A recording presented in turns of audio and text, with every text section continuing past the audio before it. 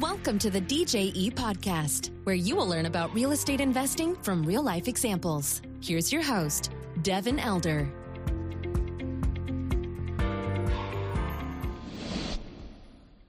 Hello and welcome to the show. Today our guest is Kenneth Sumners. He's the principal of Sumners Capital based in San Antonio, Texas. And he's got a great story that we're going to share with you. Basically his trajectory from a fairly traditional path, going to college, getting the corporate job, getting married, having children, all those kind of typical aspects there of growing up, and then the deliberate pursuit of large multifamily specifically, and how he took down a deal that we're going to go into a great bit of detail on today, and skipping a lot of the small stuff, skipping the single family world, skipping small multifamily, going right to building a team, building a peer group of people that could help him accomplish this goal, and going out and taking down a big project, 176 units right out of the gate. So there's a lot to learn from Kenneth's story, and he's very candid about kind of the challenges and setbacks along the way, and then ultimately how he got the deal done. So we're going to pick that apart. I think you're really going to enjoy it. Before we jump into the episode, if you're interested in seeing future DJE projects, investment projects we put out, and you're not currently set up in our investor portal, just go to djetexas.com and you can sign up for the portal access there. We can get to know you. We can set up a call, send you case studies, you name it, so you can get to see the kind of deals we've done over the last 10 years in Central Texas. Secondly, if you are interested in operating and going out and doing these deals yourself, we've got a free 8-part video series for you at apartmenteducators.com that lays out the business model for you there. And we've got a whole ecosystem and set of tools within apartmenteducators.com as well to show people how we do these types of projects. So that's available for you. Okay, without further ado, let's jump into the episode here with Kenneth. Here we go. Kenneth, welcome. Good to see you in the studio. How are you? I'm doing good. Thanks, Devin. Thanks for having me. Yeah, thank you for coming on. Let's jump in and talk about multifamily real estate. And there's all kind of stuff we were talking about before in the green room about where we wanted to take this. But let's just kind of start at the beginning with a little bit of your background. And what was the impetus for you coming to real estate? Sure. And, before I get started too much, I wanted to say this is kind of surreal to be here on the podcast. I've been, listening to this podcast for the past, couple of years or so, and just hearing the, welcome to the DJE podcast. Yeah, right. Intro girl at the beginning. That was really, kind of fun. So it's kind of cool to go full circle and now be here. So awesome. Thanks for having me. Yeah, I love it. I can completely appreciate that. I've had moments like that over the years, and, I definitely get it. So awesome to have you here. And part of having you here is about a recent, really big multifamily deal you closed. So kind of celebrating that too. So we'll get into that. But sure. So kind of my upbringing. I'm a native Texan. Grew up in kind of the DFW area, so I just normal kid. Went to high school. I was in Scouts, got my Eagle Scout and all that stuff back when, and then. Went to Texas A&M, got my bachelor's in management information systems, then went to work. And so it kind of seems like a pretty boring journey in a lot of ways from the surface. But what traditional trajectory, right? Yeah, right. And that could be, it's satisfying in a lot of ways. I got married after college, have 2 kids now, and that part of life is wonderful. It's great. Sure. But one of the unique things I think about is the fact that real estate's always kind of permeated my journey and kind of interwoven into into how I've done things throughout life and the decisions I've made. And a lot of that kind of stems back to a buddy of mine that I grew up with, and we were really talking about how do rich people live, right? How do rich people get rich, and as a normal person, how do you do that, right? And yes, and just it's an interesting thing to kind of talk and jab about as kids, but we kind of took it a little bit step further, and I was lucky that this guy was years beyond his wisdom, or wisdom was beyond his years, I should say. Sure. And so he was like, all right, let's start reading books about this stuff. So we came across Rich Dad, Poor Dad. Common book that people start out with. And it kind of, flipped the switch for me and said, okay, what is an asset? What is a liability? How do you kind of track this stuff? How do you understand, what's something that makes money for you, right? Right. Instead of just trading, hours for dollars. Yep. So, that didn't, that wasn't an immediate thing to say, okay, now tomorrow I'm doing something about it, but it kind of stuck in my head, and that stayed with me for a while. So yeah, it's a seed, right? I mean, really that seed gets planted, and sometimes it takes, frankly, years to really develop, but it was there. Yeah, it was there, and kind of fast forward to college, that same buddy of mine, we were roommates in college, and we were looking for a place to stay, and we were like, why don't we just buy a house, and we have 5 guys that we can rent it out to, and kind of house hack as they call it now. But now, but then it was just, hey, let's just try to do this thing. Sure. And it was the good old days of finance, where it was like zero money down and no interest almost, and you just had to sign on the dotted line. No doc. So like pre-2008. Yeah. Well before, it was 4 years before all that stuff happened, and so we just needed our parents' signature, because of course we had no collateral. We're college students, so so we made this big presentation and all that, and took it to them. And really? Yeah, like an investor pitch. Yeah, an investor pitch to our parents, and all they had to do was sign that, like, that we're saying you didn't have to pay for housing for us for the rest of the time we're in college. Seems like a good deal. Just full recourse. Full recourse. Yeah, that's all. Just sign on the line. And they said no. Oh, really? Hard stop. Yeah. So they said no. They said no. Was this your parents or his parents or both of them? Both. Yeah. Oh, they're maybe smart. I don't know. It was totally smart. Yeah. We had no business doing that, but we got to the point where we could do it, and we built this. We talked to the bank, and we got the documents. It was the whole thing. We found the house, and but anyway, it was like our first hard stop into real estate, and said, okay, let's take a different route. So kept figuring stuff out, and just again kept that in our mindset. Again, fast forward a number of years, we're both doing our jobs, doing our thing, and I decided, okay, I'm going to try it again. And I started with single family real estate, because that's, kind of what I knew. Right. Right. Yeah. We all kind of have a framework of understanding that. So the house hack deal in college, that worked? It didn't. It didn't work. They said no.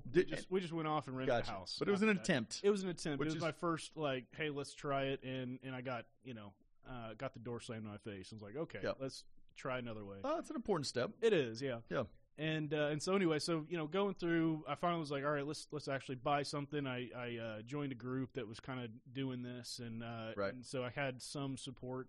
We did it a couple times, and had a 5-figure loss on the second deal I did. I'm like, okay, I got to take a step back and make sure that I've got my my ducks in a row, because I also had a regular job too. Sure. And I realized this, I started doing the math on this and how scalable single family really was. Yes. I didn't want to do this as my full-time job. So right. You already had a good job. I had a good job. Yeah. I was enjoying it. I still enjoy it. And it's great.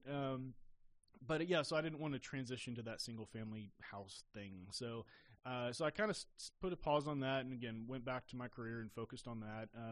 So I built a good career in network consulting, and so I learned how to talk to people, learned how to explain complex topics to people that might not have as technical a background. So it helped me kind of relate to people, almost sales-ish, but not more bringing partners on to do a project. So right, then I got introduced to a mutual friend of ours, Abel Pacheco.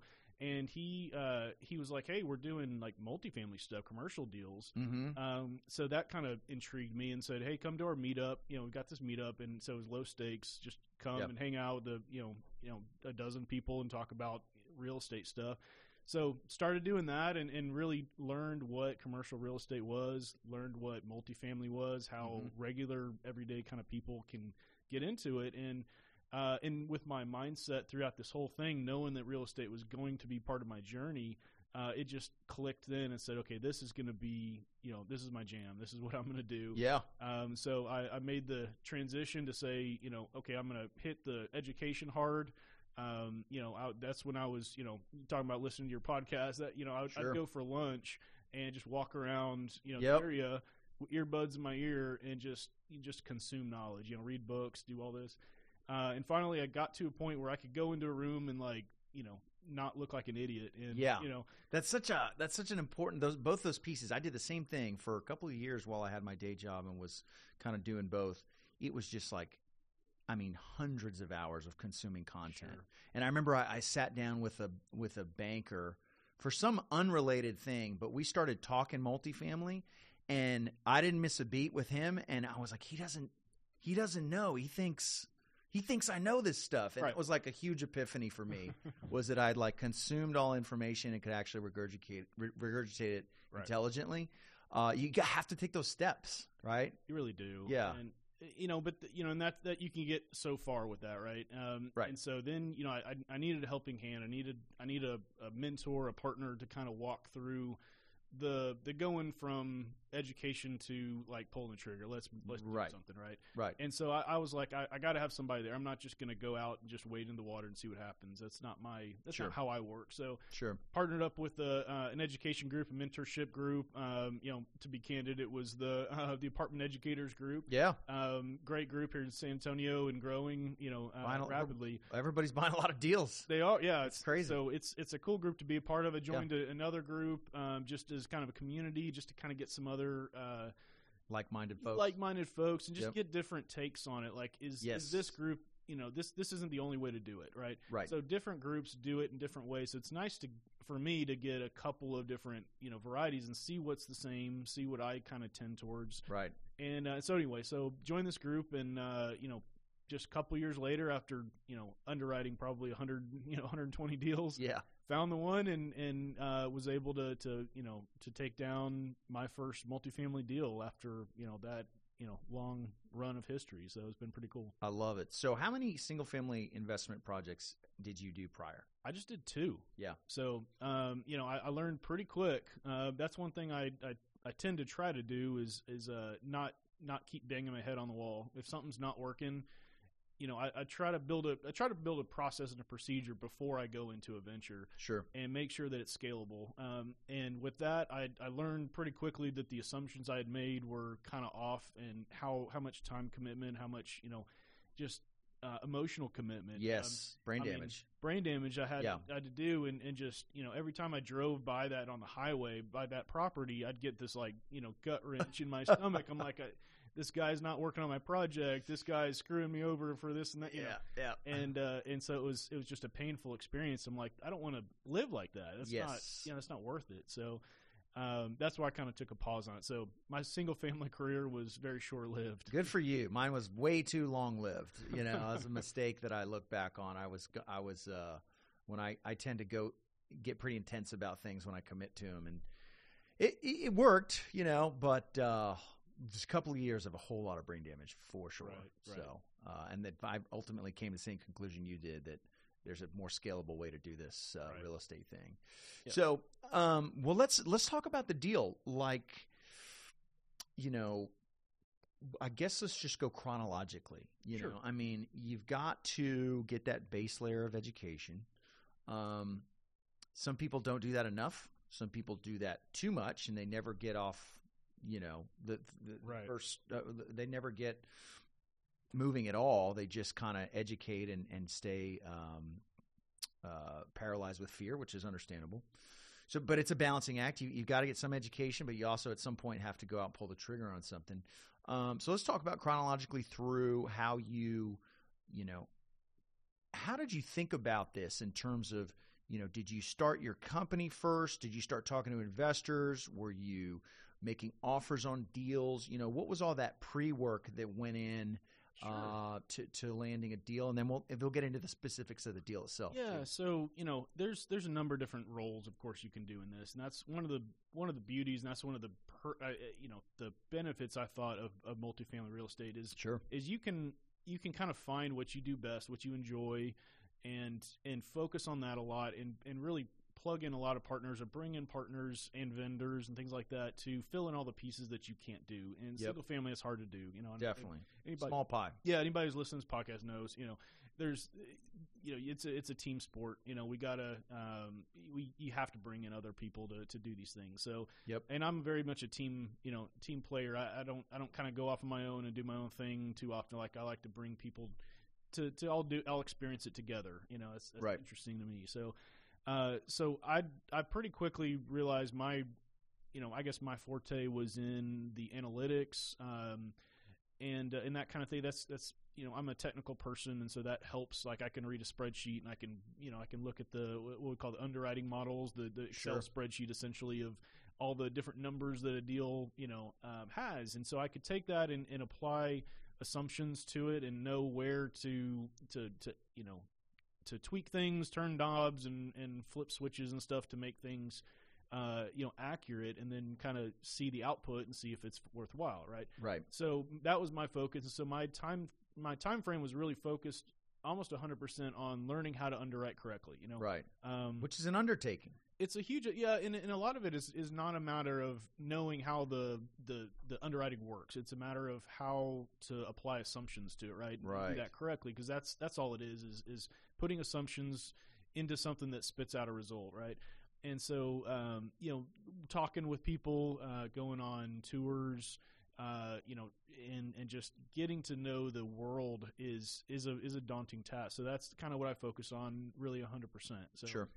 Then I got confident enough in that ability to actually start talking with brokers, going on, tours with people, and which is a big leap because is. You've got to get some baseline education, learn the nomenclature of the business, and right. Some of the acronyms, things like that, and then you've got to understand underwriting, which is a different skill set, right? And then you've got to go put that into practice in front of somebody in the real world, in the marketplace, right. And we always kind of caution people not to be too quick on broker relationships, because if your first impression, if you're not, you go into it half baked, that's your first impression with that broker, and that might stick around for a while. Well, and that's something that I kind of brushed over a little bit is the intent to build the line of sight to equity and to debt. Right.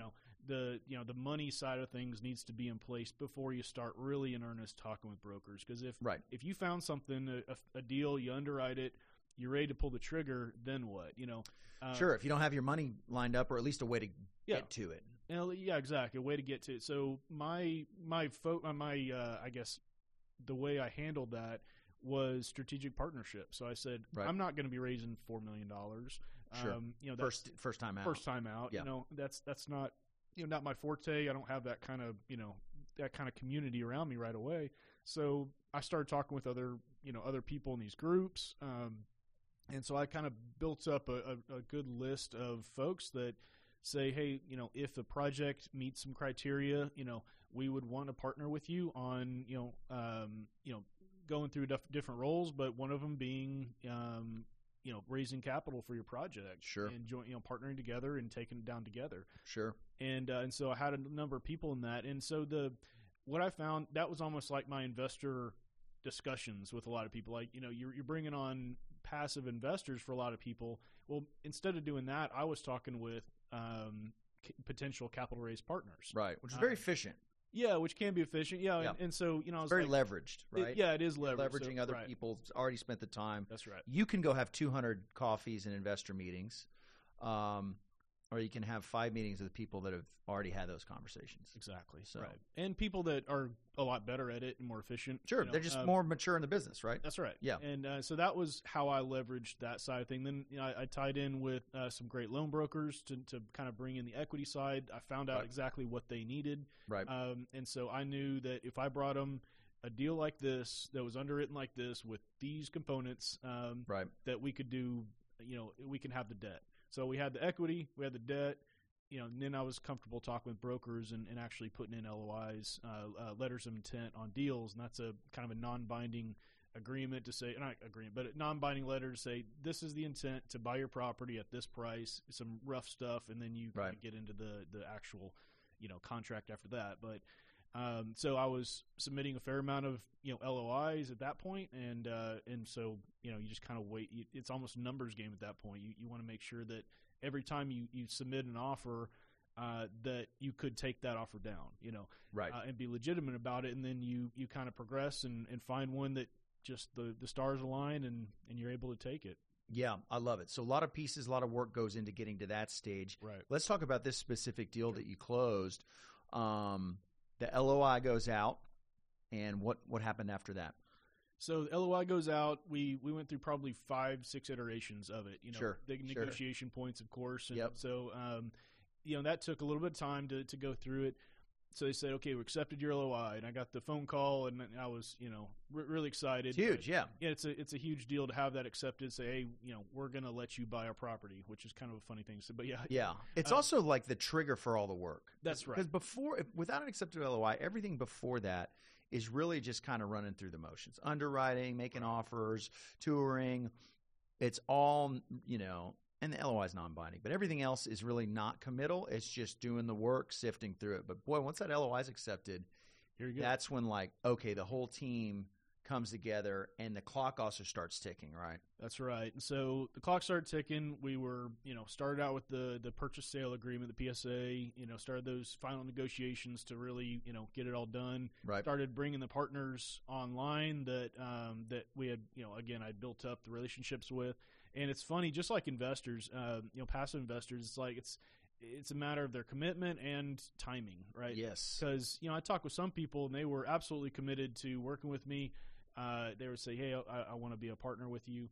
That's great. And it came up and they said, man, I'm in another project right now. I can't do it. Yep. And of course I'm okay with that. Yeah. No fault of their own. No fault to them, no fault right. to me. But, so that's why I couldn't just have, two people that I was talking to. And right. if one of them dropped out, I can't do a deal. Well, that isn't a good way to run my business. So sure. So I made sure to have enough people to where, if that we could find the appropriate people to plug in. So got the partners together and started through, we were a day away from the PSA and the seller came back and said, hey, we took another offer.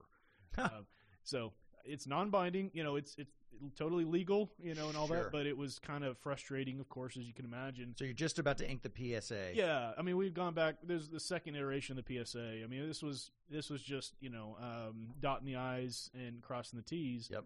And he said, hey, I took another offer for, X amount more from this capital group up in New York or something like that. It's a private equity firm. Those New York PE yeah. firms, man. So they're throwing money at it. And so anyway, so all right, I guess I'm out of the deal. So be it. So I, went back to the grindstone. Not a week later, the broker calls me back and said, lo and behold, they signed the PSA.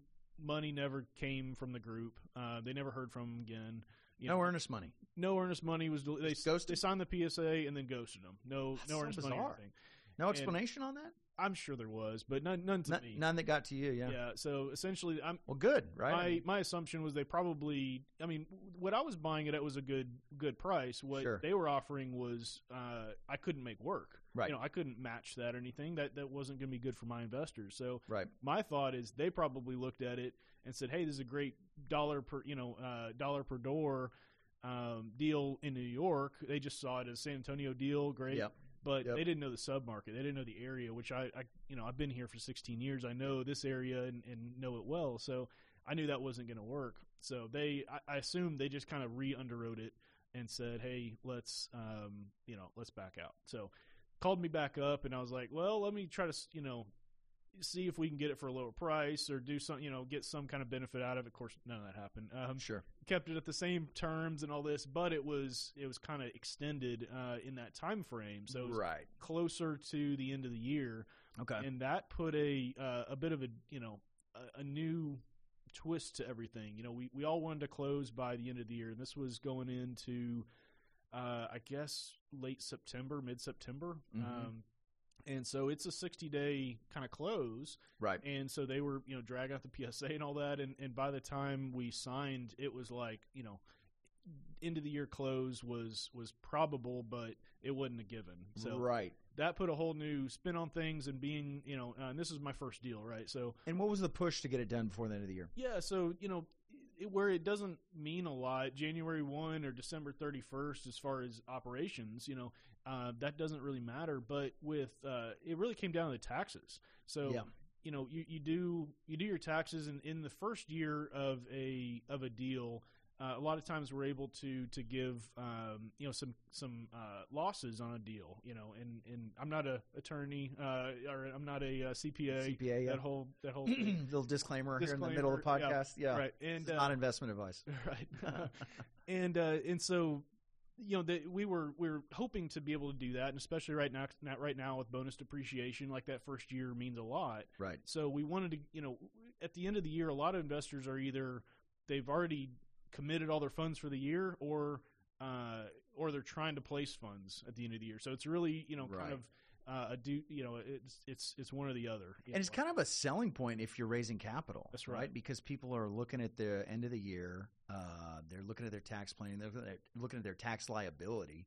And a lot of times looking at these syndication real estate vehicles as the return, blah, blah, blah, 3-year hold, 5-year hold. But like, man, it's October and I need me some depreciation this year. That's right. Yeah, maybe they just sold something in August, and they're like they've been looking for something to find where to offset those capital gains or something. Another sponsor sends out an email, "Hey, we're going full cycle," which is great.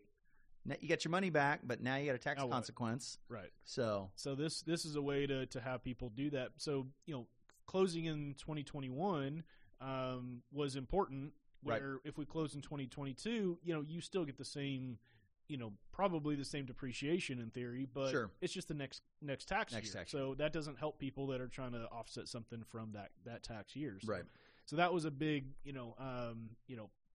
a big challenge to overcome, is say, we got to get everything right in line, because these things don't always happen on time. Things get extended. Oh yeah, real estate closings. I mean, of course, right. And it's like construction deadline, it almost means nothing. So, yeah, that's right. So just trying to herd cats and get the right people to do what they were, being told that they were going to do, and things like that, and holding people to the fire and say, hey, let's, we got to get this done. And so we had great vendors, great partners to be able to really put it all together. Sure. And we were able to overcome it. We closed December 29th at like 8 p.m. or something. What day of the week was that? You remember? That was a Wednesday, I believe, something like that. Wednesday or Thursday, I want to say. So days despair. Yeah, right. Yeah. Hours despair. And so what's so funny about this stuff is, so I own we own this property for 3 days, right? Right. In 2021, we're going to potentially be able to send out a huge K1 loss in this first year. Even though we owned it for 3 days. That's hilarious. Just the way that real estate works and taxes work. But it got in under the wire, which is awesome. We got it done. Yeah. So that was part of the, I think I had a good background in project management experience, and so I kind of knew, how to run something like that with a hard deadline. And so I was able to kind of find where the critical path was, and just keep hammering on the people that owed us stuff to make that deadline. And That's right. We did it. I love it. Well, congratulations on that. Nothing matters as long as it gets closed, right? All's well that ends well. Right.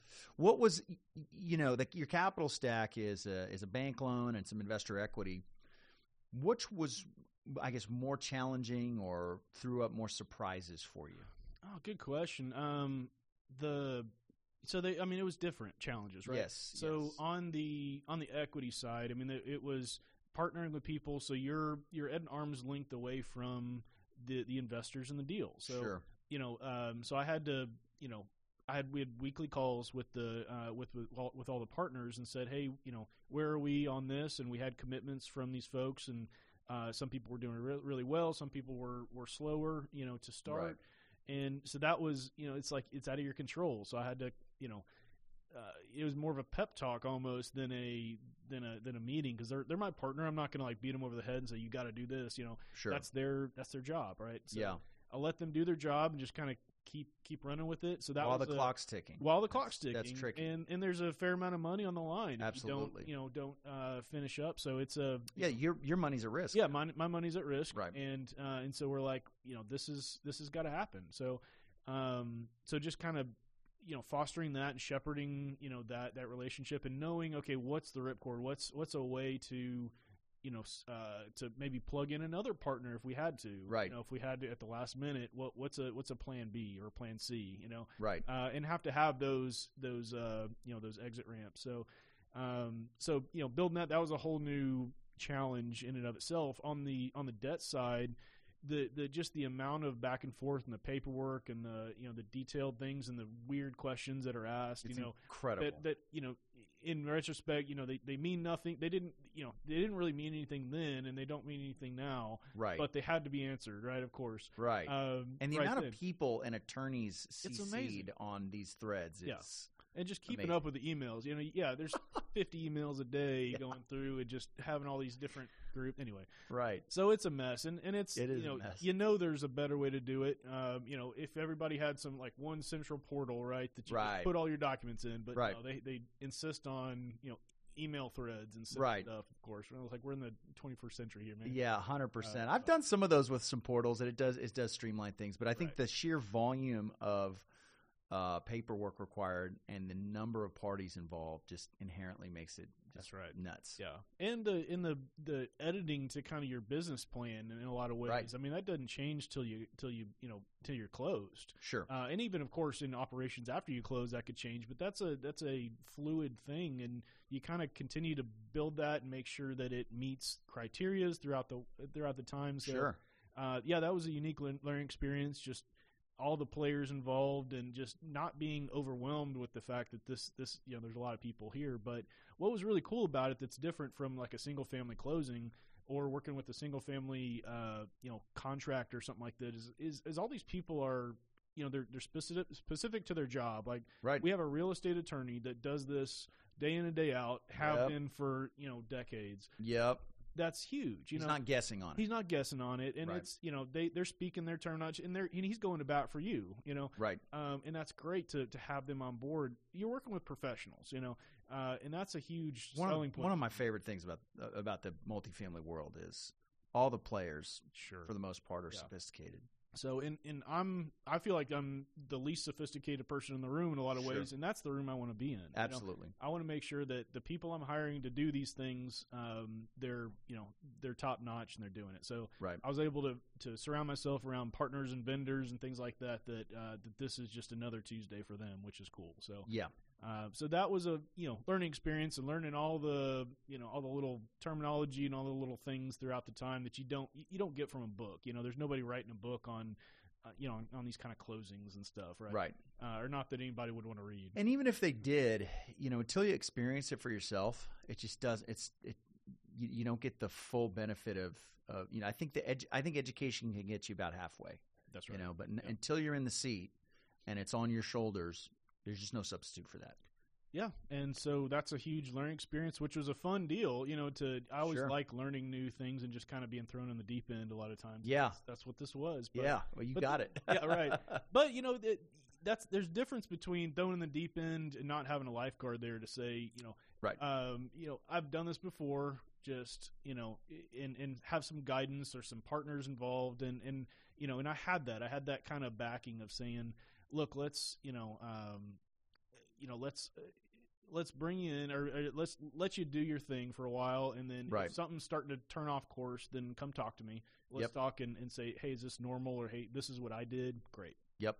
So that was cool about having that community to turn back to. Yeah, 100%. I mean, especially early on in deals. I mean, that's Sure. it's vital. Well, let's talk about the asset itself. Sure. Location, size, whatever you want to share, vintage, kind of just physical Yeah, so characteristics. this was a 176 unit property in South Central San Antonio in Yeah. the Harlandale submarket, if you know San Antonio at all. And it's a 1965 property, so it's a little bit older asset Sure. relatively in San Antonio, and so it's we'd consider it a Class C property as far as like A being new, B being kind of the mid grade property. This is a more of a working class type asset, really pretty well maintained. Right. Beautiful grounds. It's really large grounds, like 10, a little over 10 acres, and on 176 unit. That means it's pretty spread out. Yeah, that's nice. really low density. That's right. Yeah, I remember you talking about that deal, and that was the first time that it clicked for me that it was 10 acres. I'm like, that is really Right. huge. That's a lot of land, which is great. Which is great, and also which means they don't have to stack them on each other. So most Yes. of them are single story. Yeah. There's some, probably a third of them are 2-story buildings. So Yeah. so single story is really nice in a lot of ways. 4 units to a building? That's right. Yeah, I mean, 4 units to a building. That's great. So it's almost like a bunch of quads, quadplexes or eightplexes, Mm-hmm. out there. So all kind of brought together. So yeah, beautiful grounds. It's when you have something 1965, you have that mature landscaping, that growth of Right. trees And there's a dry creek bed that kind of goes through it, which they lined with these nice, beautiful palm trees and all this. The property's called Hidden Village, or was called Hidden Village, and so we let's see what else about it. I guess it's mostly kind of 1 and 2 bedroom units, which is great down there. That's kind of what's preferred. So that was nice. So I was able to take that to the investors and kind of paint a good story for them about what kind of returns we're going to be able to see from this, where are the risks involved, and just kind of the fact that the business plan is just dead simple. It's a matter of just increasing NOI, which is always the name of the game with these kind of real estate deals, these value add deals, right? And so just do some renovation to increase the rents in the property, increase the value, so people want are willing to pay more for these units, right? Put in some kind of professional management, property management, and like we are using third party property management. I'm not trying to run this deal myself. That's not my expertise. Sure. And so let another leverage point for you, right? Another leverage point, absolutely. Yeah. And using somebody with tons of experience and a lot of professional people in that environment to reduce expenses and increase income and do it all with the bank's money for the most part. Right. Yeah. So you're leveraged on a number of different aspects, and mostly with the experience. Bringing in somebody with great experience to be able to execute these business plans. And so I kind of am able to sit back and sit at what we call the asset management role, right? Just to manage the manager, so to speak, right? So tracking long-term trends, making sure that things are going well, and that the investors are going to be seeing the type of returns that we projected for them, and that's kind of my role. I'm not deciding what paint color is going on or signing leases. That's right. Their world, and I'm letting them run with that as long as things are going well, right? Right. And that's the deal. And just auditing that process makes sure they're successful. So. So as of now, we're doing really well. We're kind of beating projections in a lot of way, which is fantastic. Love it already. Yeah, that's huge, and it's a real balancing act. Look, 176 units is a substantial first deal, first time out. But we talk about the efficiencies and kind of the economies of scale and stuff like that, and I don't think it really hits you till you take over and close and show up and go, wow, I own this, and I really don't know where the paint's getting bought, Yeah. And you can't just let a property management company, just hands off, let them run, especially if you're not familiar with them or whatever. But at some point, you're the CEO of the firm, and if you're spending time on too much minutia, that's inefficient. That's right. Inefficient. So real balancing act there, but it's in a lot of ways, this is a leap of faith in so many different ways. A leap of faith into to bringing on investors. And just assuming that the people that have made commitments to you could follow through with that commitment. Oh yeah, leap of faith that you can apply for a $12 million loan and get it. Right. And at some point, somebody wires money in $12 million to you. It's like that's crazy for me to think that big numbers.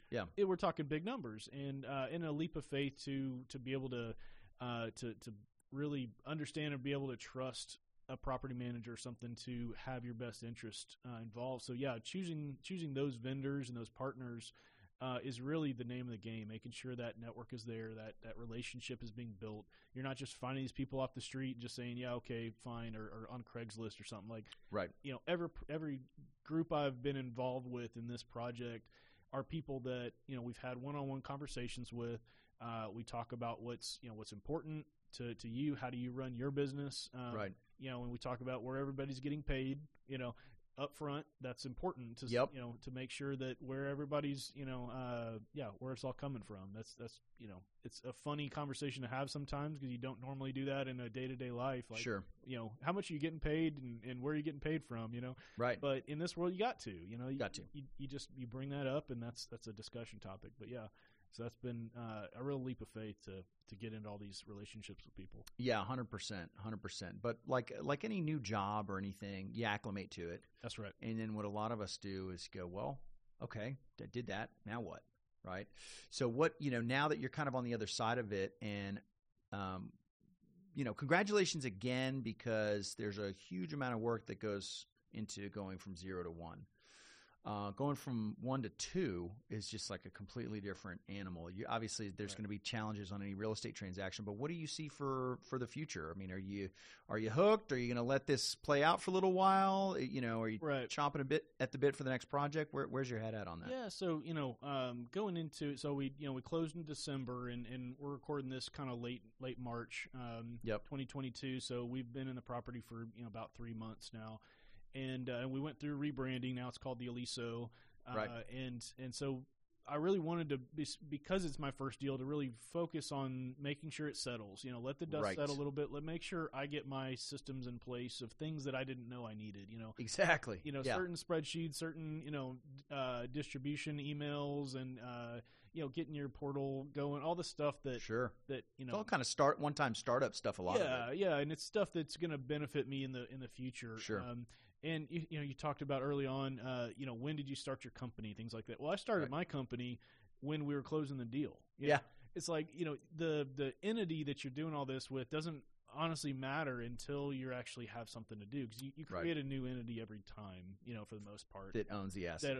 Owns the asset. So it's, creating your little LLC, does that really matter? I don't know. Probably not as much as people think, That's right. It's really a matter of focus on the things that are visible, the things that are going to get you, move that needle. And so that was kind of a funny deal to now have all these entities that, that are involved, which is funny how many entities really are involved in these. Yeah, it is. But anyway, so so what happens next? Now this dust is settled. I got my systems and processes in place. Mm-hmm. Now I'm hitting the streets again. Like I'm connecting with brokers again, starting to tour properties, putting LOIs out and underwriting. Just kind of going back to that. What I have been doing for the past probably 18 months before that. Sure. Kind of getting back into the rhythm, and it's a comfortable seat, but it's a different way I look at it now. Right. And you see things from a different perspective, and you have a little bit more credibility, going in from 0 than 1. 100%. I mean, your sellers and your brokers are going to look at you differently. That's right. I mean, it's everybody can talk a good game, whatever. What do you own? What do you own in this market? Right. What do you own that's the same in this market, right? Same size, same vintage, whatever the case is. I was kind of astonished and disheartened when I started pursuing large multifamily. I'm like, I've done hundreds of houses. I know real estate. I've seen every sort of disaster, and brokers are like, don't care. How many 100+ unit apartment complexes you have? And that was kind of discouraging because nobody cares. Show me something that you closed, that's similar to what I'm trying to sell you now. Absolutely. And I really underwrote a lot of, anywhere from 20, 30, 50 unit deals as well. And I kind of, it's a totally different animal, those smaller deals, and there's value to them. Sure. Certainly. I've tended to, really enjoy the economies of scale with a larger property, with 150 plus unit kind of property. Right. There's different ways you approach it. Yeah. I mean, just your payroll budget line item alone. Sure. On a property that size lets you do something meaningful. Right. And so you add a 0 to all your stuff, and now you're still doing the same thing. So the smaller deals, you're it's just a kind of a, it's a different animal. So, and if someone were to buy those, you have a 20 unit or so, you go to buy a 150 unit. Does that 20 unit, gain credibility? A lot of people talk about that progression of going from a, single family to a 4-plex to an 8-plex, 16, 32, 50 or whatever, and kind of building up. Right. In my experience, I didn't see that as a necessity. Sometimes that's a prove it to yourself thing. 100% agree. That's valuable. Yeah. And those other properties that are smaller than 100 units, they still have a lot of value. Sure. There just could be more effort per unit put into those than a bigger property. And it's not a prerequisite. I mean, I'm an example of that. My first multifamily deal was 176 units. That's probably not crazy common, but it's really a mindset and the people you're around. I surrounded myself around people that were doing bigger deals. Right. That was normal for them. Right. And so I started acclimating and realizing, okay, I'm in a room that can do this. This is possible. They aren't saying, hey, you got to do a 30 unit first. Right. And so I said, okay, well, I'm going to trust that and kind of pursued that business model, and it worked out for me. Yeah. Yeah. A lot of it is just acclimation. That's right. Which is interesting. But once you have a deal that size, every broker, every other owner, every seller knows, well, they figured out how to get the equity and the debt. That's right. I don't know anything else about this guy, but they clearly figured that piece out. Yeah, right. So that's huge. That's awesome. Well, congratulations on that deal. Thank you. That's really exciting. I'm a little jealous because I had a lot of pain and heartache for a lot of years doing some prove it to myself deals, doing a lot of single family, and you just kind of leapfrogged all that. So I love seeing that, though, because that's what we talk about. I mean, there's a million ways to make money in real estate, lots of different ways to approach this, but we kind of talk about the benefits of bigger deals a lot. And so to see you go out and do that wasn't easy. Right. Plenty of setbacks and all this stuff, but all the deals are like that. Whether it's a house or whether it's 200 doors, they've all got some hair on them. I mean, sure. That's the reason we're able to get these outsized returns is because of the inefficiencies. That PE firm from New York probably had whatever spreadsheet and made the offer, but ultimately they couldn't get it done. Whereas the local guy with some inside knowledge and a local team could, and so that's the advantage we have. Absolutely. Kenneth, if somebody listening wants to connect with you, how can they do that? Sumnerscapital.com, my website. There's a form on there, ways to contact me, and kind of a free booklet brochure to find out why or how to add multifamily maybe to an existing portfolio that you already have. So if you're big into stocks and bonds or something or whatever, why multifamily could be a good offset to that to help kind of diversify. So Sumnerscapital.com, that's MN. So all right.